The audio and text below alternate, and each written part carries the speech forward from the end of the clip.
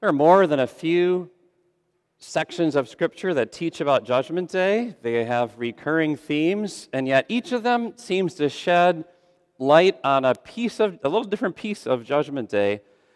And that is true of this section in Matthew chapter 25. These are Jesus' words as he instructs us about Judgment Day, and there's particular pieces to this that will serve us well for learning about Judgment Day today in today's sermon. Matthew chapter 25. Jesus says, "When the Son of Man comes in his glory and all the angels with him, he will sit on his glorious throne. All the nations will be gathered before him, and he will separate people from one another, as a shepherd separates the sheep from the goats. He will put the sheep on his right and the goats on his left. Then the king will say to those on his right, 'Come, you who are blessed by my Father. Receive your inheritance, the kingdom prepared for you since the creation of the world. For I was hungry, and you gave me something to eat. I was thirsty, and you gave me something to drink. I was a stranger, and you invited me in. I needed clothes, and you clothed me. I was sick, and you looked after me. I was in prison, and you came to visit me.' Then the righteous will answer him, 'Lord, when did we see you hungry and feed you, or thirsty and give you something to drink? When did we see you a stranger and invite you in, or needing clothes and clothe you? When did we see you sick or in prison and go to visit you?' The king will reply, 'Truly I tell you, whatever you did for one of the least of these brothers and sisters of mine, you did for me.'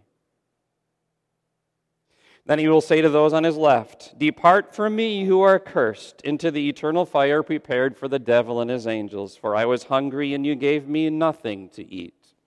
I was thirsty, and you gave me nothing to drink. I was a stranger, and you did not invite me in. I needed clothes, and you did not clothe me. I was sick and in prison, and you did not look after me.' They also will answer, 'Lord, when did we see you hungry or thirsty or a stranger or needing clothes or sick or in prison and did not help you?' He will reply, 'Truly I tell you, whatever you did not do for one of the least of these, you did not do for me.' Then they will go away to eternal punishment, but the righteous to eternal life." This is the word of the Lord. We're tired of bullying. We're tired of extremists targeting ethnic groups or social classes or people in one category just for the fact that they're those kind of people. We ourselves, at some point, have probably been victims of unfair, unjust, or even ungodly criticism or condemnation. And so we might say, along with the world, no judging. Let's just be done with judging each other. And let's just live in peace and harmony.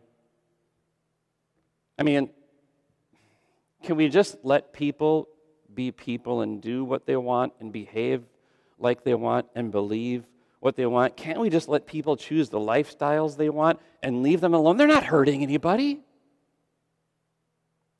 And then we apply that desire for no judgment. Then that's a social viewpoint, right? That's a social, relational viewpoint. Then we apply that to God. He always gets pulled into the mix.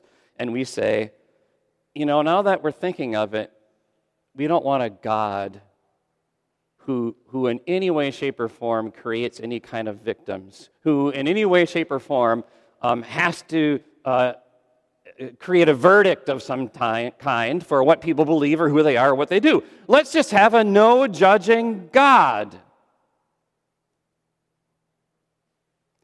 And we clip the nails of the lion, and we turn him into a nice, tame, furry little kitty cat. Today, Jesus tells us that's a bad idea. And not only is that a bad idea, it certainly doesn't represent the true God. And not only is it a bad idea, it doesn't represent the true God, but where there is no judgment, there is no hope. I'm going to unravel that statement the rest of the sermon. But we have to understand the value of judgment. And when we eradicate judgment altogether and just try to leave the slate clean, oh man, that does not work, and that does not give us any hope whatsoever. So let's see what Matthew 25 and what Jesus say about no judgment, no hope. Judgment Day is one of those church teachings that, and Bible teachings that has a bad rap, right? People kind of like just to put it in the corner and not worry about it. And actually, the Bible says the opposite should be true. The Bible says don't put it in the corner. As a matter of fact, be ready for it. Talk about it. So the ancient church decided that it was a good idea to be talking about it. And so it's one of the main teachings of the Bible. They didn't put all the teachings of the Bible in the creeds, but they put the main ones. And Judgment Day is one of the main teachings of the Bible that the ancient church put into our creeds. We say in the Nicene Creed and the Apostles' Creed, right? Jesus will come to judge say it so the people watching online can hear you. Jesus will come to judge very good. Jesus will come to judge the living and dead. That's Judgment Day. Judgment Day is the last day of this world's existence. These are all scriptural teachings, right? Gravity will end. All natural laws will end. There will be chaos in that sense.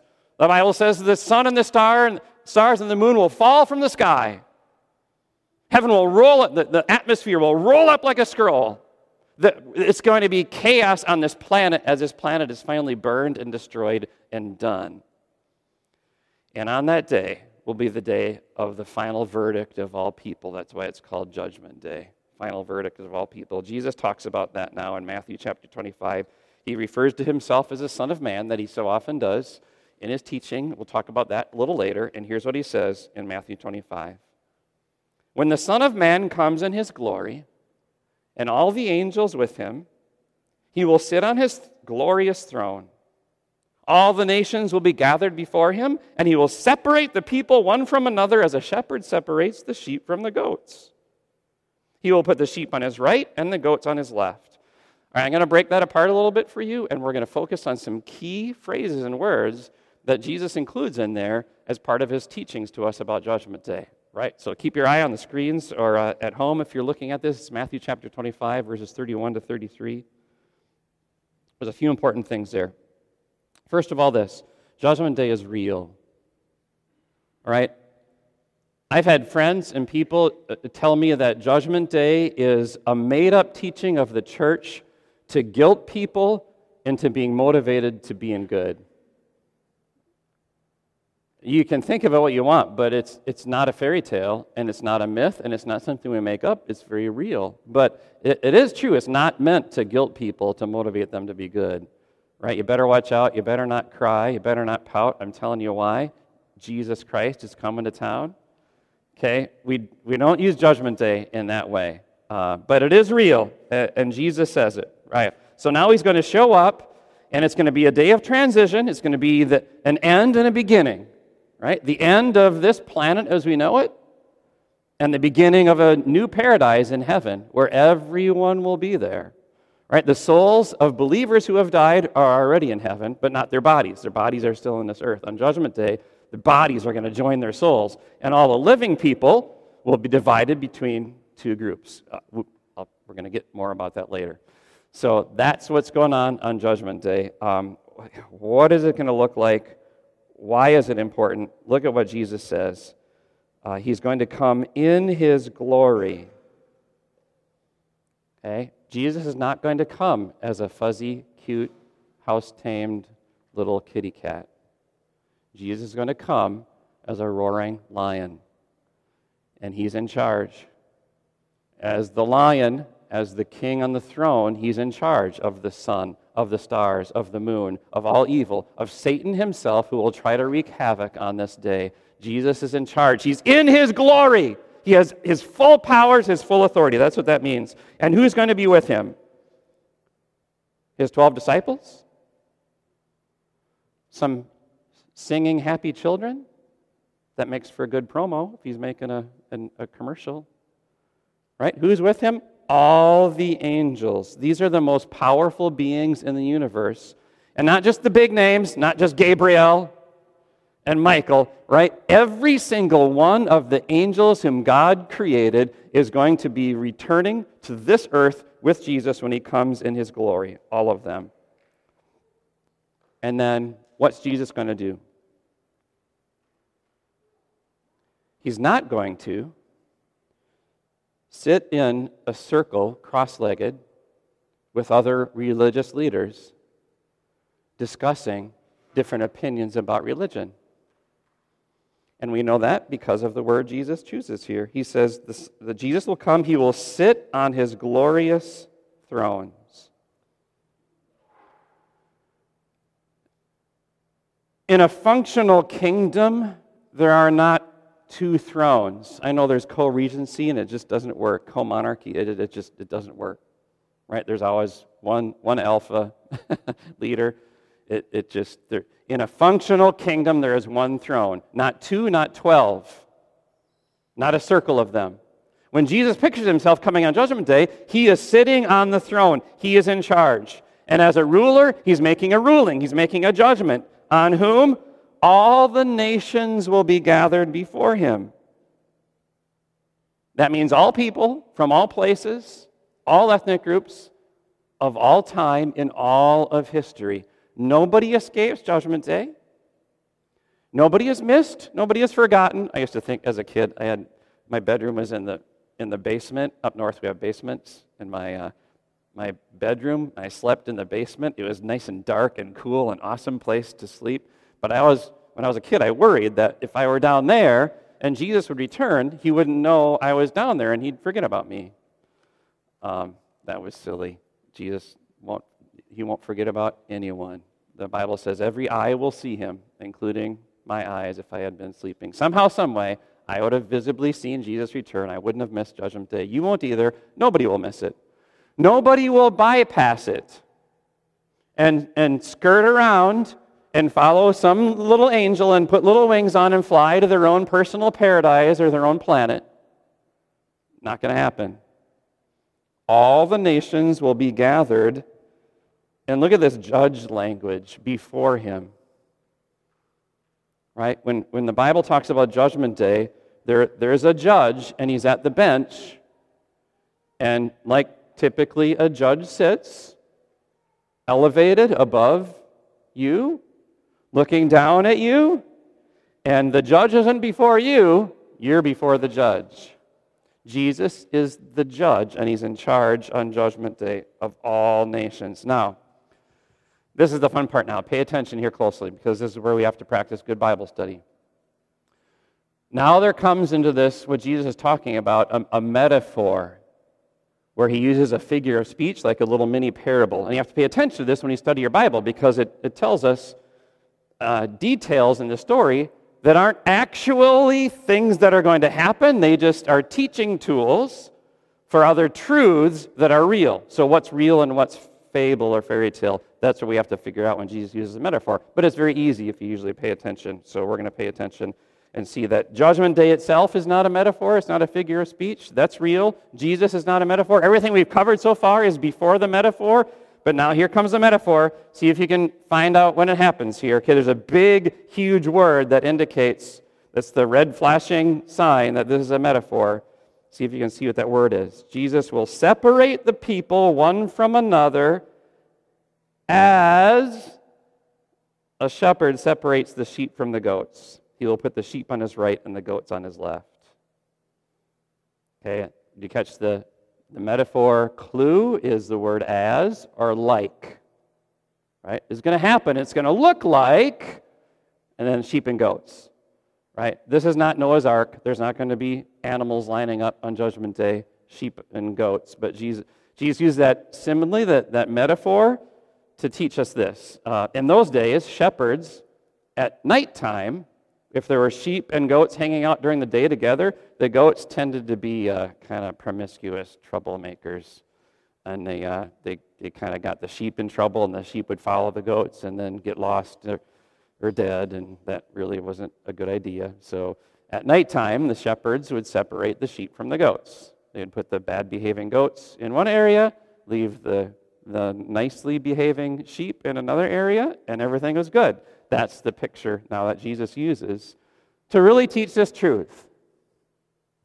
How many groups will there be on Judgment Day? How many groups will Jesus divide all the nations who are before him? He doesn't say sheep, goats, turkeys, aardvarks, elephants, and worms. It's two groups, sheep and goats. On Judgment Day, there's going to be only two groups, two eternal destinies. That's it. Right, the book of Daniel, we read from that before. It goes on to say this: multitudes who sleep in the dust of the earth will awake. Some to everlasting life, others to shame and everlasting contempt.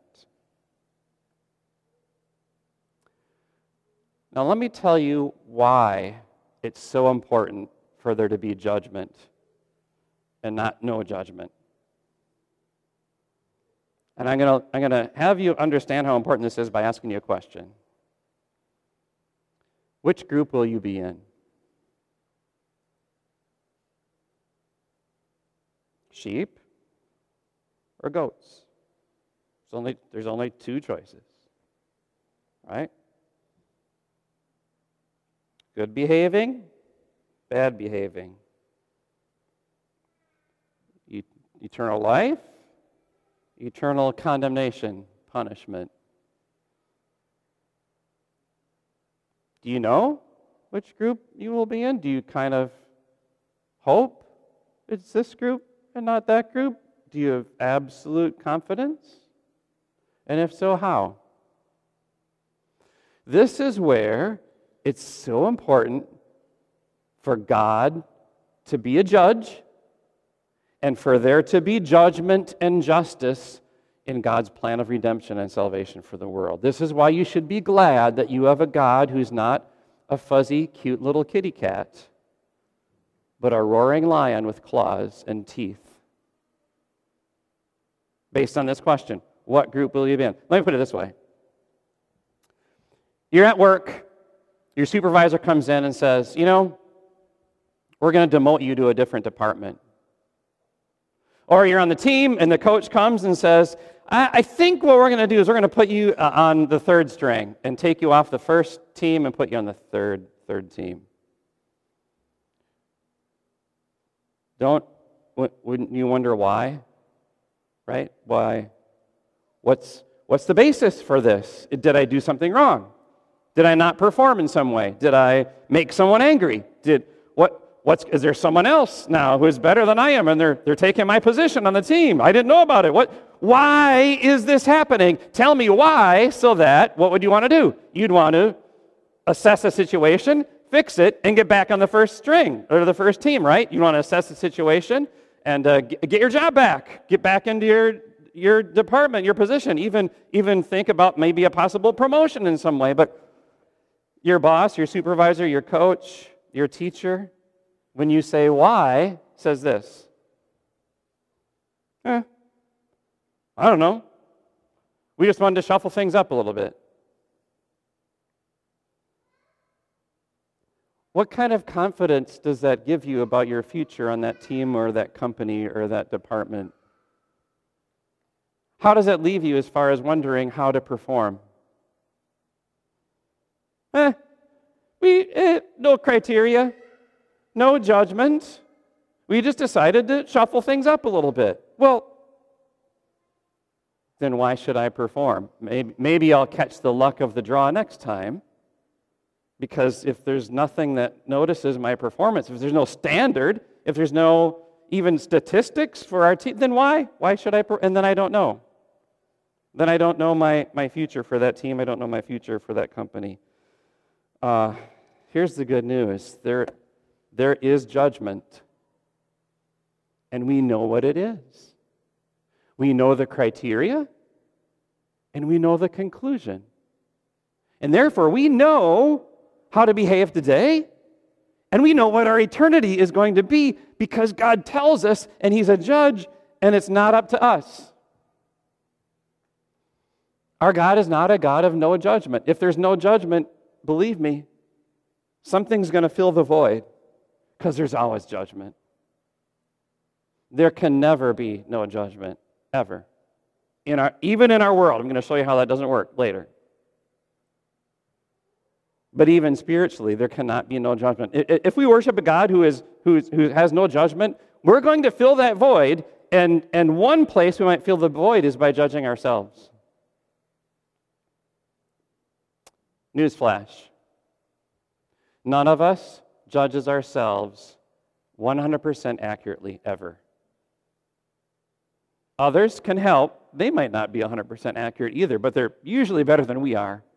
None of us judges ourselves accurately. We do it unfairly, either too good or too poor. One way or another, we don't judge ourselves properly. So what if I judge myself? There's no judgment, but I judge myself, and I think that I'm a super saint, and I don't need Jesus, and I got it all in control, and then the real judgment day happens when there is real judgment. Then I'm eternally punished without a Savior for my sins. Or what if I judge myself and I feel like I'm a loser and I deserve to be judged, and I'm an unworthy sinner who deserves to be punished, and I hang my head in shame, in self-despair, and I live my life that way. What a waste. There is a judgment. There is a judge. We know who the judge is. We know the criteria. And the judge is not you. And the judge is not your conscience. And the judge is not your mother, not your boss, not your coach, not your spouse, not your pastor, not a little black book, not religious rules, not your friends on social media, not you, not your conscience. None of those are judge. Jesus is the judge. That's what's important. And you know the verdict, you know the criteria, you know the conclusion. And so here's the deal.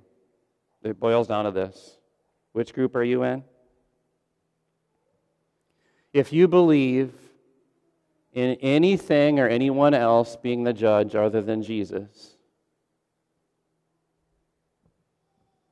you will be judged and eternally condemned. If you simply believe that Jesus is the judge, and he deserves to be because he's God, and he presides over Judgment Day, and he has criteria that must be met, and he's in charge, you will have eternal life. Simple as that. Now I want to tell you why you would want to believe that. Why you'd want to believe Jesus to be the judge and give him credit and give him authority that he has. Why that's important. So let's talk about a past judgment. In this teaching from Matthew 25, if you paid attention, Jesus used some different titles for himself. And those are very important when we consider who's judging and what it's all about, okay? Some of the different titles that Jesus used for himself as he told about this: King, and then the groups, when they reply to his statements, call him Lord. Jesus is the King of all kings and Lord of all lords. He's the judge on Judgment Day. He's sitting on the bench looking down at you. He's in charge.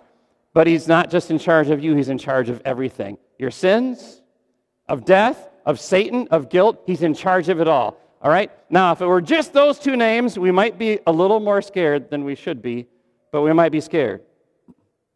But he also uses two other names or titles for himself. Did you catch it in Matthew 25? Son of Man and Shepherd.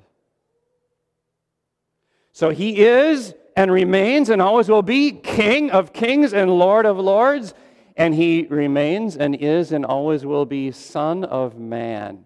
Right? That's kind of relates to Son of God, except different. When he uses the phrase Son of Man, he's saying, I am one of you. I came here, and I became a human being, and I experienced what you experience. I know what temptation is. I know what it's like to feel sad and overwhelmed. I know those things. I've walked in your shoes, and I'm still even a human being. Jesus, to this day and on Judgment Day, is human. Son of Man and shepherd. Shepherds take care of sheep who can't take care of themselves. Jesus on Judgment Day is a shepherd. He's going to take care of us. When we're sleeping in our basement bedroom and we don't know it's Judgment Day, he's going to make sure that we don't miss it. Jesus will shepherd you on Judgment Day. You're not going to stand in front of 3 doors and St. Peter in the heavenly gates is going to say, which door do you pick? And you're going to pick the wrong one and fall through a trap door and go to hell forever, right? Jesus will shepherd you on Judgment Day and guide you and get you to the right place. Those 4 names together mean simply this. The judge has come down from the bench. The king has stepped off of his throne. Not to exert his authority, his rules, not to pound the gavel of guilt on your head instead of on the bench. He's come down to come close. Emmanuel, God with us. To be with you, to forgive you for sins he knows full well, not because he committed them, but because he took them. He came down from the bench, and he's not looking at you as judge anymore. He's looking, as a matter of fact, I'd say even more than coming down from the bench. And to be equal or peer, he came down to be lower than you and look up at you as you look down at him. And he's suffering for your guilt and for your shame. And Jesus became the scapegoat for the goats. And Jesus became the sacrificial lamb for the sheep. And Jesus suffered the judgment that you and I would suffer one day on our own because of our sins and our guilt. We would suffer it. And Jesus took that verdict, that sentence in your place once and for all. You see, you have already experienced Judgment Day. It's done. The verdict already has been made for you. On that day, when the Son of Man and the King of Kings hung on a cross and said, "It is finished," and he bowed his head and gave up his spirit and died. The judgment is done. You've already been judged. The verdict is in and it's complete. That's the past judgment, and that's how the judge came off the throne, and the judge came off the bench, and the king came off the throne. Take heart in that. Your judgment is done. You don't need to fear some kind of weird, unspecific, vague, who's in charge judgment on Judgment Day. It's the same one who was on the cross for you will be sitting on the throne on Judgment Day. Sitting behind the bench on Judgment Day. And don't be surprised if he gets down and, like that picture we looked at earlier, and leaves the bench and leaves the throne and gives you a hug and says, "I'm glad you're here." So, let's tame the talk about no judgment. Okay? I'm going to give you a present day example of that and how that doesn't work.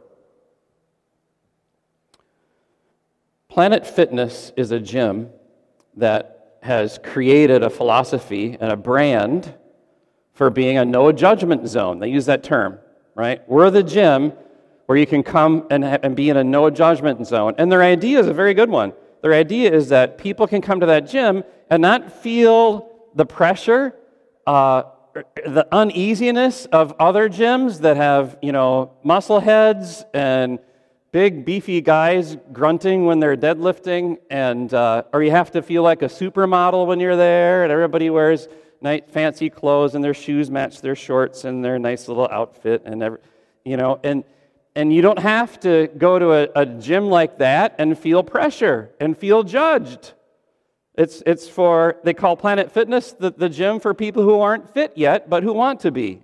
Kind of implying everybody else is so perfect and fit at all those other gyms. And so they're opening this door to normal people who just want to go and work out a gym. I think it's great. And they have banners up that say, "You belong, no judgment, everyone accepted." That's all well and good, except for this.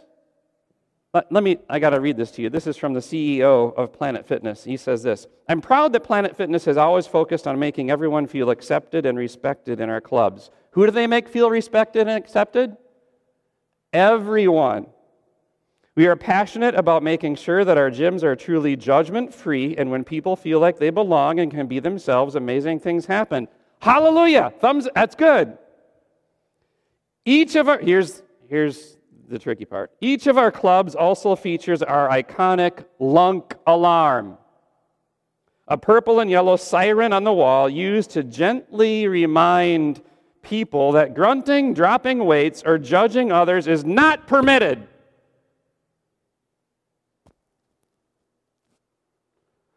I thought everyone was welcome and accepted. Now you're telling me that lunks are not welcome and accepted. Therefore, you're not truly judgment-free. I love this because I think this exposes how life works. And by the way, Planet Fitness is not bad. Planet Fitness has a lot of cool stuff. They have an anti-bullying campaign. Then they instruct boys and girls clubs how to accept others and get along with others. I think it's great. But I'm just using that as an example of real life. We cannot live in a judgment-free world. There is no such thing. Because if you say nobody can have judgment, you have to judge the person who has judgment. And that makes you a hypocrite. It's hard. It's hard. I get what they're doing. That's great. But I'm just making the point. Even socially, even in our world, in our circles, there's no such thing as no judgment. So look at this Bible verse from 2 Thessalonians 1. It says it right here. God's judgment is right. Instead of no judgment, let's practice and teach right judgment. No judgment doesn't work. Right judgment works. And it's fair, and it's godly, and it follows the guidance and principles of our God. God's judgment is right, and as a result, you will be counted worthy of the kingdom of God for which you are suffering. Listen, suffering for sin is done. Jesus did it. But suffering still happens, not for sin, but for God's kingdom. I suffer for Jesus who suffered for me, but for different reasons. He suffered for my sin. I suffer for his kingdom so that his gospel can be spread, so his will can be done, so I'm following him. And then he mentions that here in Matthew 25 when he talks about feeding the hungry and visiting the sick and letting strangers into your home. That suffering for the kingdom. It's you as a parent giving up your busy schedule to teach your children to pray and to love people of all colors. It's delivering a meal to a family in church who's experiencing trouble or crisis, or visiting someone who can't make it to church or who is sick. It's little things. It's doing laundry for your family, or whatever your chores in the household happen to be. And maybe it's going to work. Maybe it's staying at home. Maybe it's fixing something at home. Maybe it's getting out of your wife's hair so she can accomplish something at home.